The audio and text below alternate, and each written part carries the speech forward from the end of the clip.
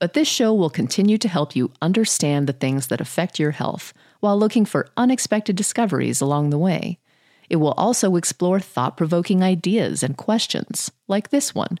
Hey, it's Ryan Reynolds, and I'm here with Keith, co-star of my upcoming film, If, only in theaters May 17th. Do you want to tell people the big news?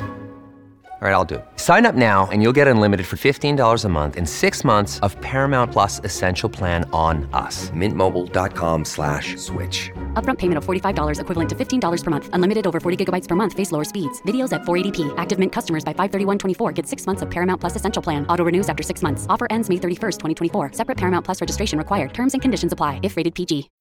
When you need mealtime inspiration, it's worth shopping Kroger, where you'll find over 30,000 mouth-watering choices that excite your inner foodie. And no matter what tasty choice you make, you'll enjoy our everyday low prices, plus extra ways to save, like digital coupons worth over $600 each week. You can also save up to $1 off per gallon at the pump with fuel points. More savings and more inspiring flavors make shopping Kroger worth it every time. Kroger, fresh for everyone. Fuel restrictions apply. Intestinal ischemia is a group of conditions in which there is inadequate blood flow to the intestines. This includes ischemic colitis, affecting the large intestine, and acute and chronic mesenteric ischemia, affecting the small intestine. Normally, the intestines are supplied by two main arteries: the superior mesenteric artery, which supplies from the lower duodenum to the distal third of the transverse colon, and the inferior mesenteric artery, which supplies blood to the distal third of the transverse colon down to the superior part of the rectum. The areas located between the coverage of these two arteries are the areas most prone to ischemia, known as watershed areas. They are the splenic flexure, known as the Griffiths point, and the rectosigmoid junction, known as Sudeck's point. The marginal artery of Drummond is the name given to the network of collaterals formed by the small branches of the mesenteric arteries, which helps to maintain blood supply if there is a blockage of one of the main vessels. The ascending colon is drained into the superior mesenteric vein, as is the transverse colon, and the descending and sigmoid colon are drained into the inferior mesenteric vein, and both of these vessels ultimately lead back to the portal vein going into the liver. Based on where the pathology is, different conditions can arise.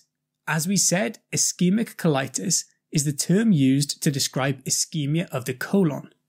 Acute mesenteric ischemia for a sudden onset of small intestinal ischemia, coming from an embolus most commonly, but also low perfusion, such as in heart failure, or formation of a thrombus. Here is a quick word from our sponsor. We take this few seconds off to inform you, our valued loyal listener, about the best health and fitness podcast shows from the Nespod Studios. Join us as we give you the best of the best health and wellness updates you can rely on for the treatment of chronic health problems. Classic functional medicine back to basics health tips and special updates from the best doctors in the United States of America. Check out this health and wellness podcast shows. Explore Health Talk Weekly, Healthy Lifestyle Matters, Excellent Health Digest, Healthy and Free Daily, and last but not least, Weekly Health and Fitness Corner.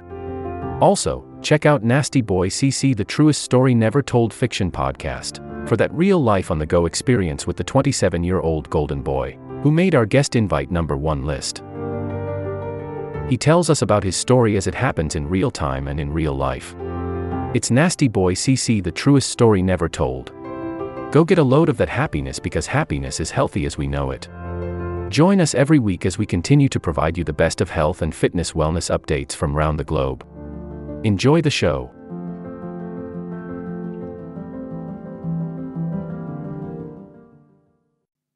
Chronic mesenteric ischemia, sometimes called intestinal angina, is where there is a buildup of atherosclerosis in the arteries, leading to reduced blood flow over time, becoming symptomatic when multiple large arteries are affected.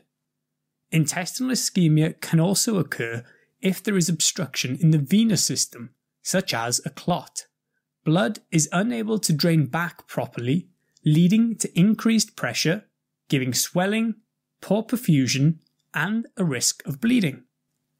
The signs and symptoms depend on the time frame and severity of the occlusion or reduced perfusion. Abdominal pain is the most common finding in around 95% of patients. It is often disproportionate to the examination findings, and as the ischemia progresses, the pain becomes more widespread.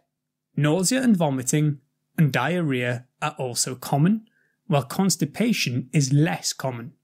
Rectal bleeding is another potential finding. There can be a sequence to the symptoms, passing from a hyperactive stage with the abdominal pain and bloody stools to a paralytic phase where the pain intensifies and spreads, the bowel motility stops, and the patient becomes distended, and ultimately the patient can end up in shock.